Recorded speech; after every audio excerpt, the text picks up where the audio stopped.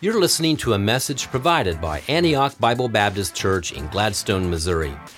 We intend this to be a helpful resource to you as you grow in your walk with Jesus Christ.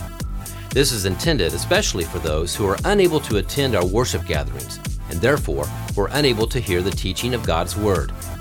This should not replace your gathering with our church as a member. If you're checking us out for the first time and are looking for a church to visit, we hope that you enjoy this content and that it impacts you personally. Thanks for listening. Have you ever had an experience where you did something that caused the air to go out of the room? Like you asked a question, or you said something, or you did something, and you know when you asked that question, or you said that, or you did whatever you did, that all of a sudden the atmosphere in the room changed. Yep. Like you just sucked the air out of the room. Yes, thanks, Leonard. I'm going to share a story, so I'm glad there's one person in here who has that awkward, it just happens in my life. Several Christmas Eve services ago, several years ago, there was a family who brought with them a family from another country and another culture. And if you know families from other countries and other cultures, there's different social etiquettes for those things, right? This particular family, the social etiquette for them is men greet men and women greet women, but men don't greet women and women don't greet men.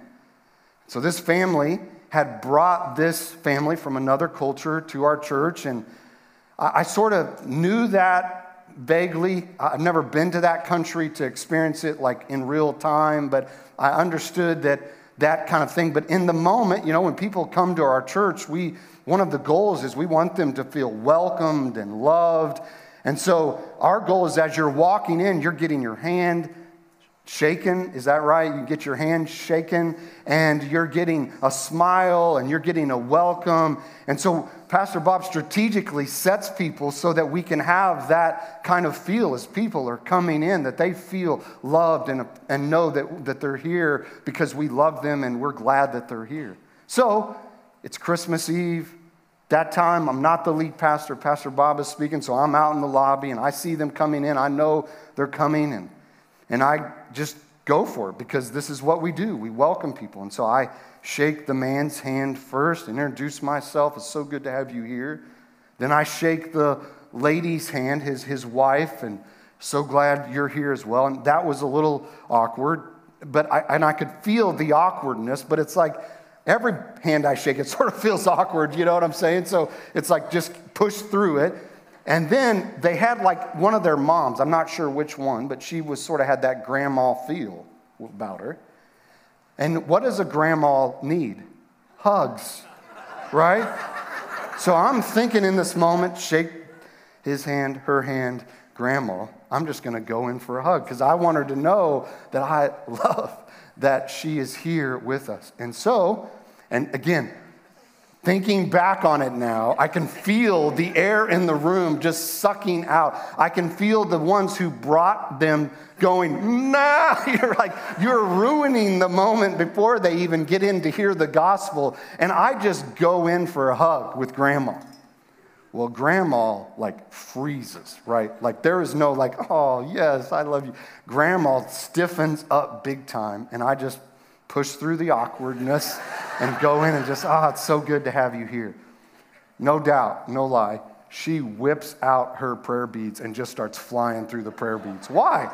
Because I had made her unclean, right? Because even in my touching her, I had made her unclean. And in that moment, it was like, man, I just blew it. So sorry, Pastor Bob, they probably didn't hear one thing you said at that Christmas Eve service because I blew it and I sucked the air out of the room by not knowing the cultural cues or the social cues that I shouldn't have shaken her hand, and I definitely shouldn't have hugged grandma either. Today, in Matthew chapter 16, in verses 21 through 28, the air goes out of the room. If you'll remember, there's been this excitement building in Matthew chapter 16. And some would say it is the most pivotal of all of the chapters. And so we looked at it a few weeks ago and we sort of felt this momentum building, this crescendo of the moment.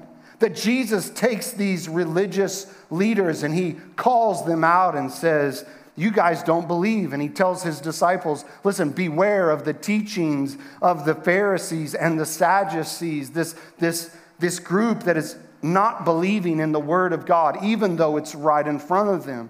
And then Jesus takes his disciples on a little field trip 30 miles away up to Caesarea Philippi in front of all these other gods and all these other temples. And he says, who do people say that I am? And they walk through a list of prophets that people say that Jesus is. And then Jesus asks that most important question that we can answer. He asks the question, but who do you say that I am? And so we're on the edge of our seats. What are they going to say about who Jesus is? And Peter pipes up and says, you are the Messiah, the Son of the living God. You are the Christ, the Son of the living God. You are the King, the Son of the living God. And it's this crescendo moment. It's like, yeah, this is what all of the book of Matthew has been leading us towards, is that they would see Jesus for who he is. And now their eyes are open. They see that he is the Christ, the Son of the living God. And Jesus says, blessed are you, Simon Bar-Jonah. You didn't get this through flesh and blood. This comes through my Father has revealed it to you. And then he says to him, on this rock, I will build my church, and the gates of hell will not prevail against it. And we're like, yeah, let's go, right? That is an offensive term of we're going to take the hill. We're not going to be stopped. He is the Messiah. He is the King. And then he gives them the keys of the kingdom, being the gospel, and says, you're going to take this gospel and you're going to spread the gospel. And what happens here on earth, people's responses to the gospel will be the same thing in heaven.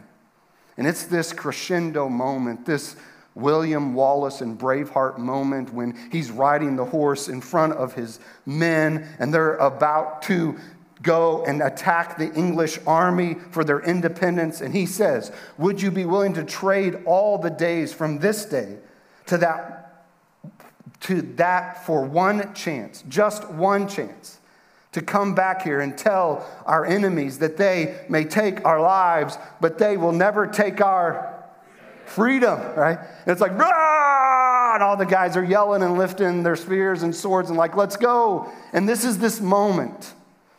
And so you think that the next verses are going to build on that. That it's like, let's get on the horse. You get on your horses. Let's go. We're going back to Jerusalem to take the hill. But in verse 21, the air comes out of the room because Jesus says this to his disciples who in this moment are like, let's go.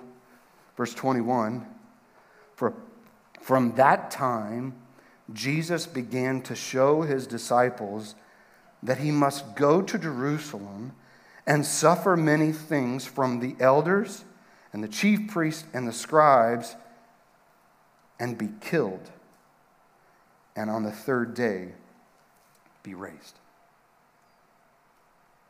Do you feel the air come out of the room? I'm going to build my church, the gates of hell. You've got the keys of the kingdom. Let's go. We're right in front of all of these temples of these false gods, and we've got the true God, the true King, the Son of the living God. We're going to take the hill. We're going to take the mountain. And then Jesus says, hey, listen, fellas. I want you to know I'm going to suffer. I'm going to be killed. And on 3 days later, I'm going to rise again. The air comes out of the room. You'll notice that phrase, from that time, Jesus began to show his disciples. This phrase is only used one other time. So go with me back to Matthew chapter 4 in verse 17. And Matthew uses this same phrase. And so what he's doing for us as readers is he's helping us to see that we're bringing a close to one part of Jesus' life, and at this moment we're starting a new part of Jesus' life. And so if you go back to Matthew chapter 4 in verse 17, it says, from that time, this is after Jesus has been tempted in the wilderness, it says, from that time Jesus began to preach, saying, repent, for the kingdom of heaven is at hand. And so Jesus at that moment began his earthly ministry of preaching and healing and doing all of these miracles. And now we come to verse 21 where Matthew says, from that time. And so we're changing sort of the focus of the ministry now. It's been preaching and teaching and healing and miracles. And now Jesus is beginning to live under the shadow of the cross. From this moment on, the shadow of the cross is looming on Jesus' life. Because over the next few chapters, 4 times, he's going to predict his death. He's going to tell them over and over, hey guys, this is what's coming. I know you want me to be the king and the Messiah, but the job's not done yet. There's still more to be done. And so from this time forward, the shadow of the cross is looming on Jesus' life and on the disciples, because it says that he must go. This was not an option. Like you can go this path or this path. For Jesus, this was the plan of God for his life. We know that from Isaiah chapter 53 in verse 10, where it says that it was the will of the Lord to crush him.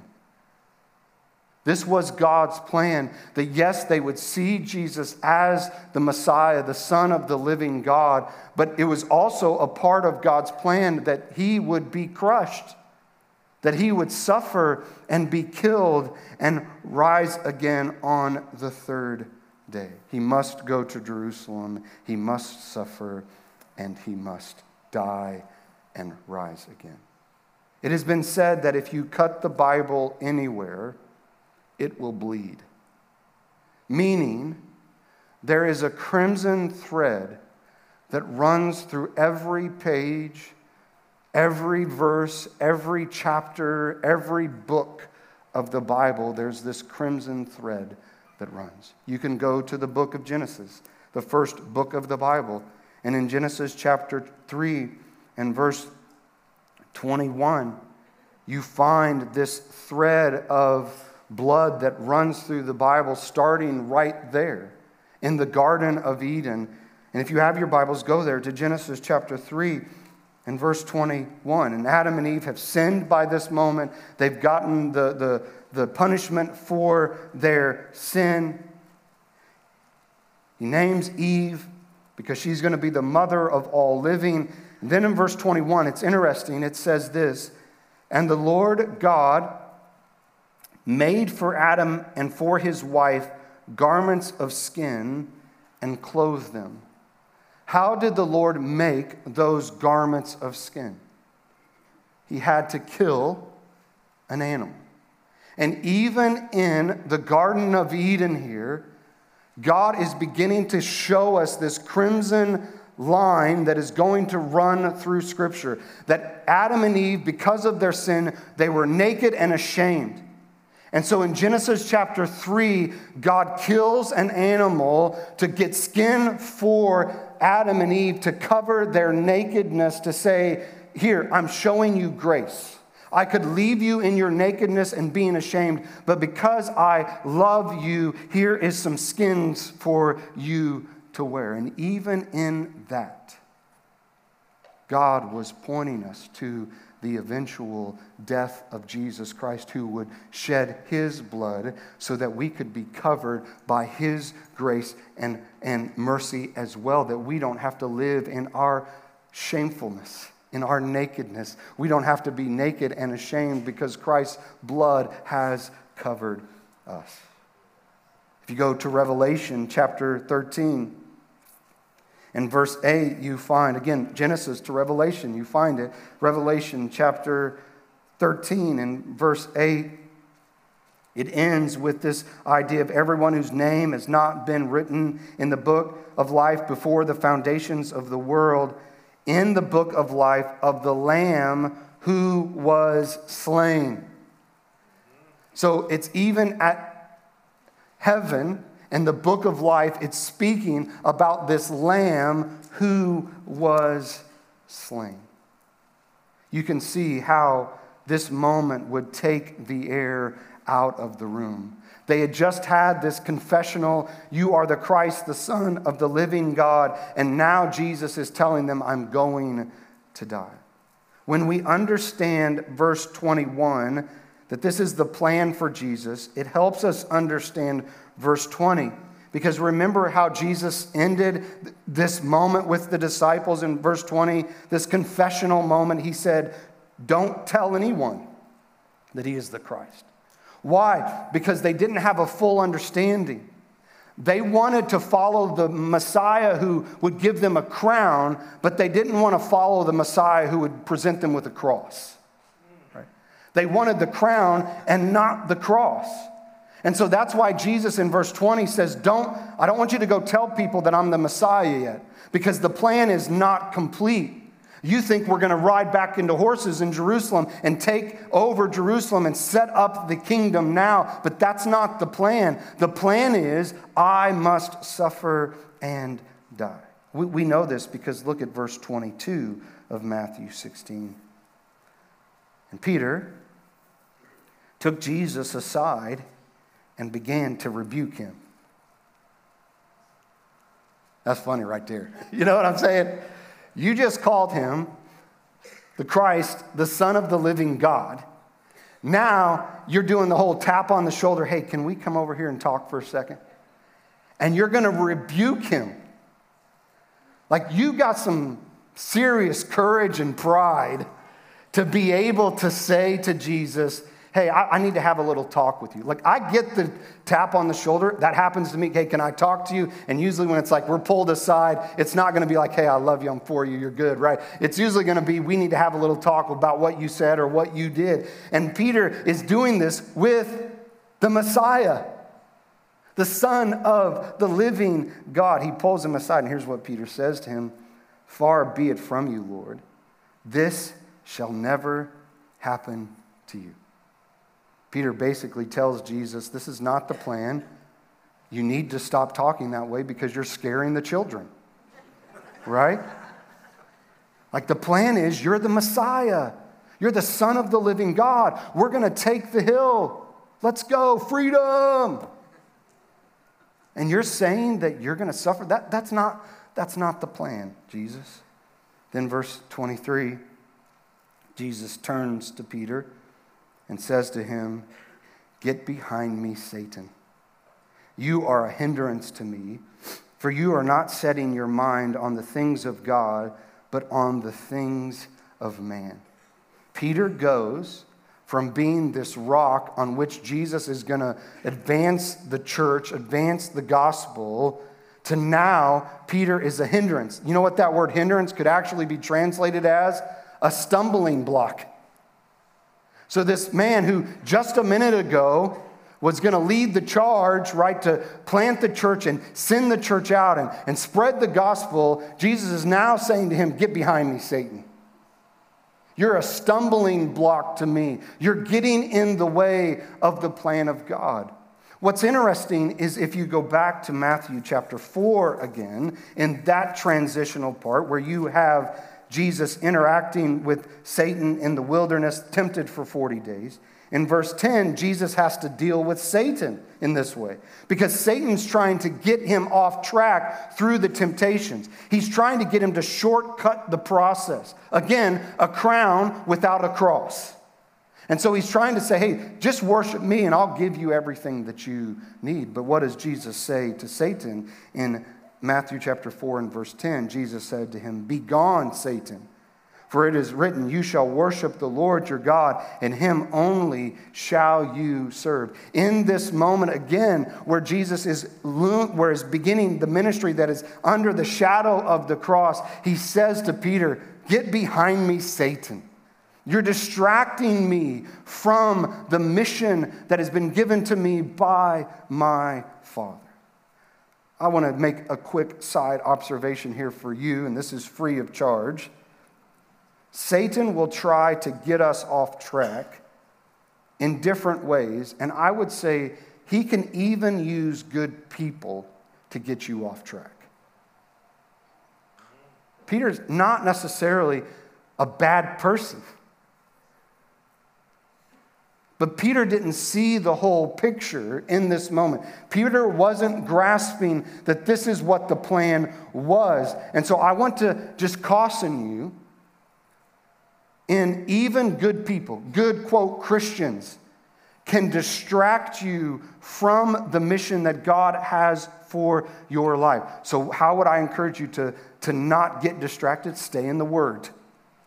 Right? This is the infallible Word of God. This is your guide. This is your counselor. So make sure that whatever, again, whether it's me or it's a counselor or it's a friend, make sure whoever you're getting counsel from, that it always lines up with the Word of God. Because even good people can give you bad advice. Right? And even in this moment where Peter's like, no, that's not going to be the plan, Lord. He says, no, this is the plan. Because this is what the Father has called me to do. And then he says to Peter, you are not setting your mind on the things of God, but on the things of man. It's interesting to me because Jesus has already sort of had this conversation with them in Matthew 16. Remember, they're talking about the bread, and they're like, did you have bread? Do I have bread? The bread of the Pharisees and the Sadducees?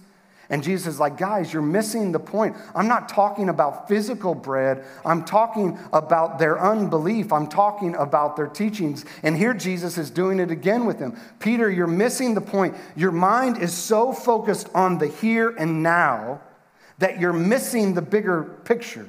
You're missing the plan of God. You see, they would have known that the Messiah would be a suffering servant. Psalms 22, Isaiah 53, those are all prophecies about this Messiah who would come, who would suffer. But in this moment, their mind is so focused on the here and now that they're missing that this is God's plan, actually. And you know that because it's been prophesied in the Old Testament that this king would be a suffering king. They were setting their minds on the things of God. They were not setting their mind on the things of God. Instead, they were on the things of man. Then verse 24. Then Jesus told his disciples, if anyone would come after me, let him deny himself, take up his cross, and follow me. Jesus said, here's the plan for my life: death, burial, resurrection. Here's the plan for your life. If you want to come after me, you got to deny yourself, you got to take up your cross, and you have to follow me.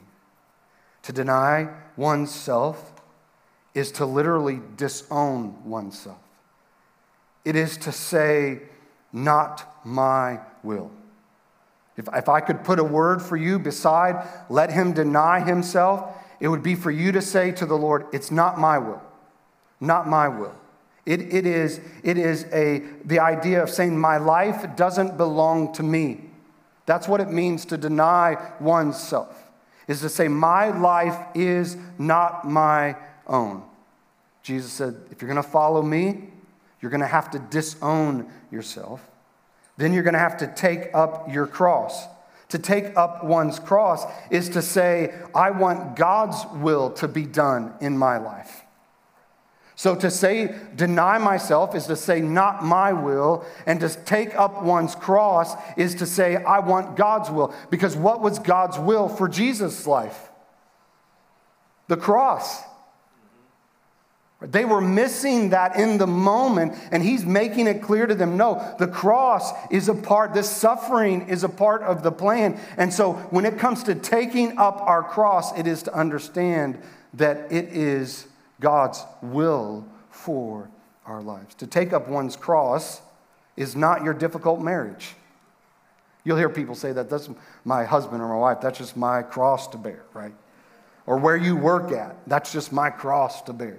Your mental health issue, that's my cross to bear. Your physical suffering, that's my cross to bear. And I would say, I understand the heart behind what you're saying there. But I don't think that's what Jesus means here when he says take up one's cross. What he is saying is to take up a cross means to identify with Christ.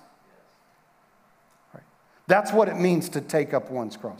Here's how Paul would put it in Galatians chapter 2 and verse 20 to help us understand. He says this, I have been crucified with Christ. It is no longer I who live, not my will, but Christ who lives in me, God's will. And the life I now live in the flesh, I live by faith in the Son of God who loved me and gave himself for me. So to deny oneself is to say, not my will. To take up one's cross is to say God's will, identifying with Christ, and then to follow me, to follow Jesus, is to live it out. It's the old game we used to play on the playground called Follow the Leader.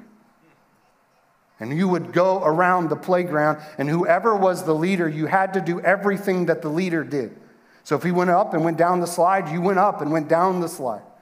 If he crawled under the merry-go-round, you crawled under the merry-go-round. Whatever he did or she did, you followed their example. And when Jesus says, follow me, he says, you're following my example. It cost Jesus his life to redeem us from our sins and make a way for us to be right with God. And in the same way, it is going to cost us our lives if we choose to follow Jesus.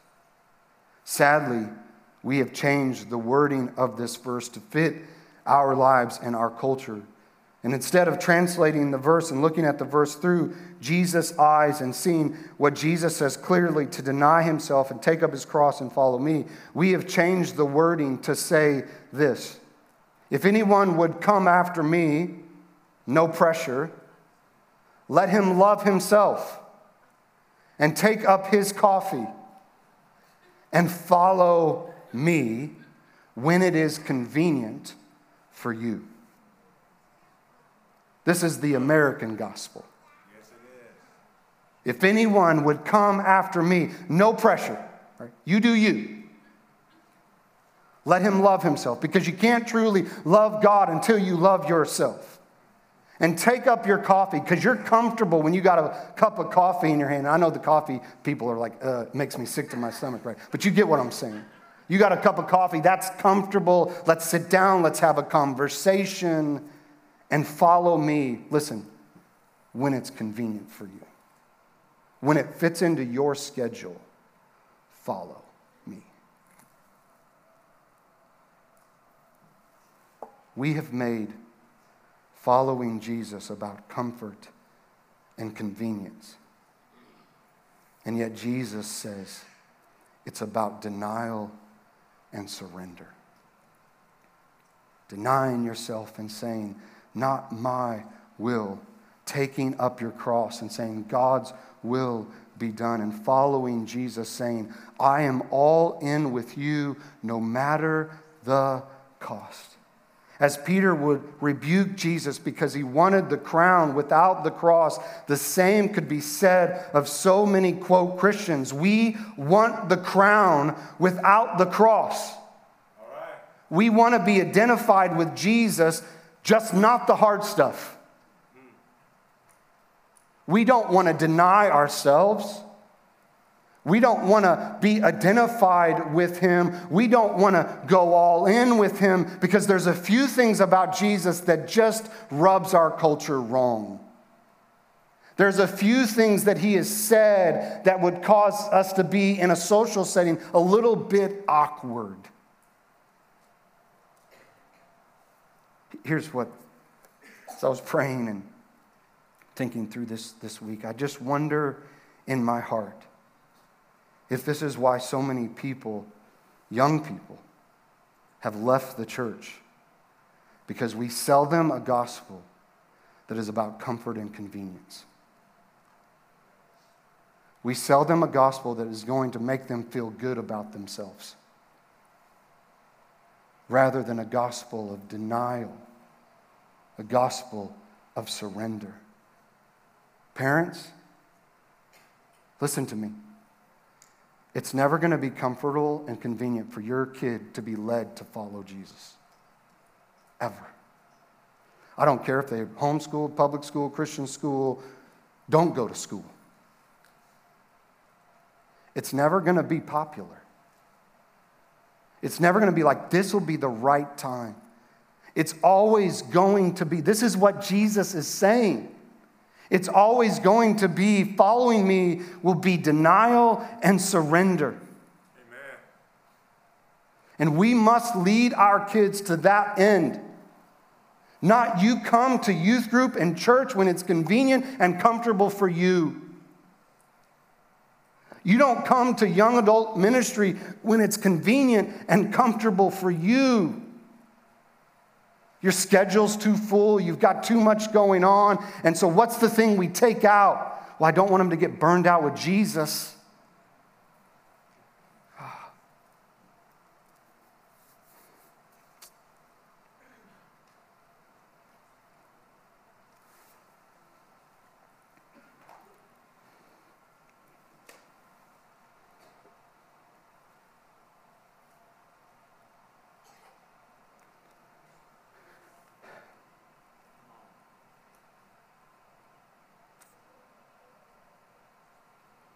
Took the air out of the room, you know? And that's what happened in that moment. They didn't want that. That wasn't the plan in their mind. The plan in their mind was, take the hill, right? We're going to take over. Jesus says, no, it's really death. It's really denial. It's really surrendering all that you are. I love you, church.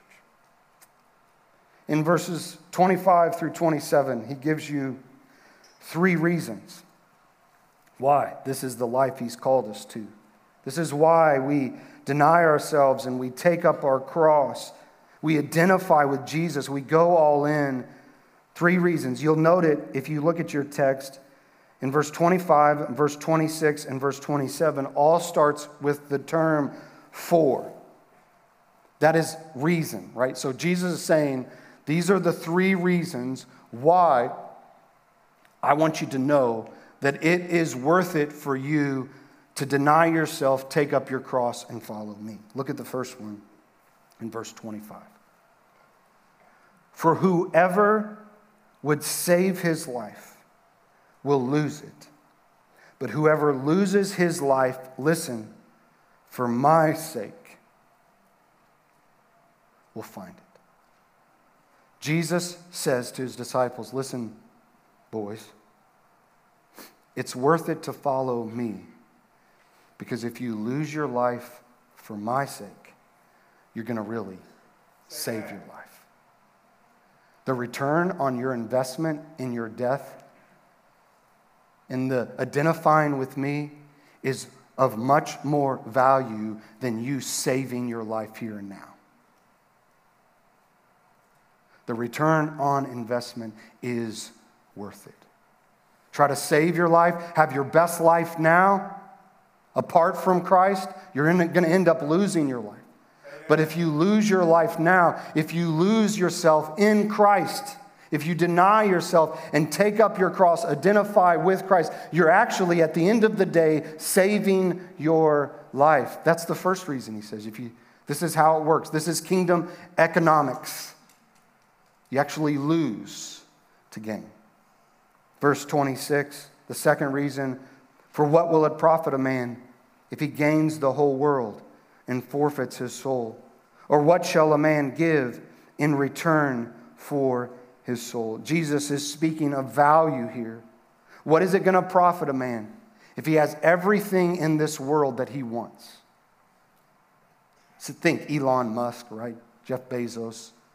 Guys who have money. Money is not even in their equation of their mind. They have so much money. They can do whatever they want. They have the whole world. But what is it going to profit them if they are the wealthiest people in the world, but at the end of the day, they lose their soul? They die without Christ. The value of the kingdom is so much more value than the things of this world. And Jesus' point is, you can have all the stuff here, but if your soul, your heart is not right with your Creator, it doesn't end well. The value of the kingdom is worth giving your life for. And then last, verse 27, he says, "For the Son of Man is going to come with his angels in the glory of his Father, and then he will repay each person according to what he has done." The idea is Jesus will reward you for the sacrifice you make for him. He sees.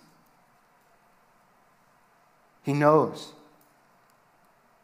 He knows the sacrifice that you're making at your job to be identified with Christ. He knows the sacrifice you're making in your marriage to lay down your life for your spouse. He knows the sacrifice that you are making to spiritually invest in the life of your kids. He knows the sacrifice you are making to spread the gospel. He knows that, and he will reward you. We sing a song like "He won't fail," right? And we declare that. That's what we're saying, is he notices everything. And he's not going to one day be like, "Well, you didn't do good enough," right? He's watching your life, and he will reward you someday for what you have done for him and the sacrifices that you have made for him and how you laid down your life for him. You see, the call to follow Jesus is a call to come and die. But in coming to die, you will actually live. So it would be, come to die to live. This is the call to follow Jesus. A costless Christianity is no Christianity at all. I would take it a step further and say a crossless Christianity is no Christianity at all. If following Jesus does not cost us, then maybe we're not following Jesus, but an idol that looks a lot like Jesus without the hard stuff. Jesus led the way through his death, burial, and resurrection. It was part of the plan.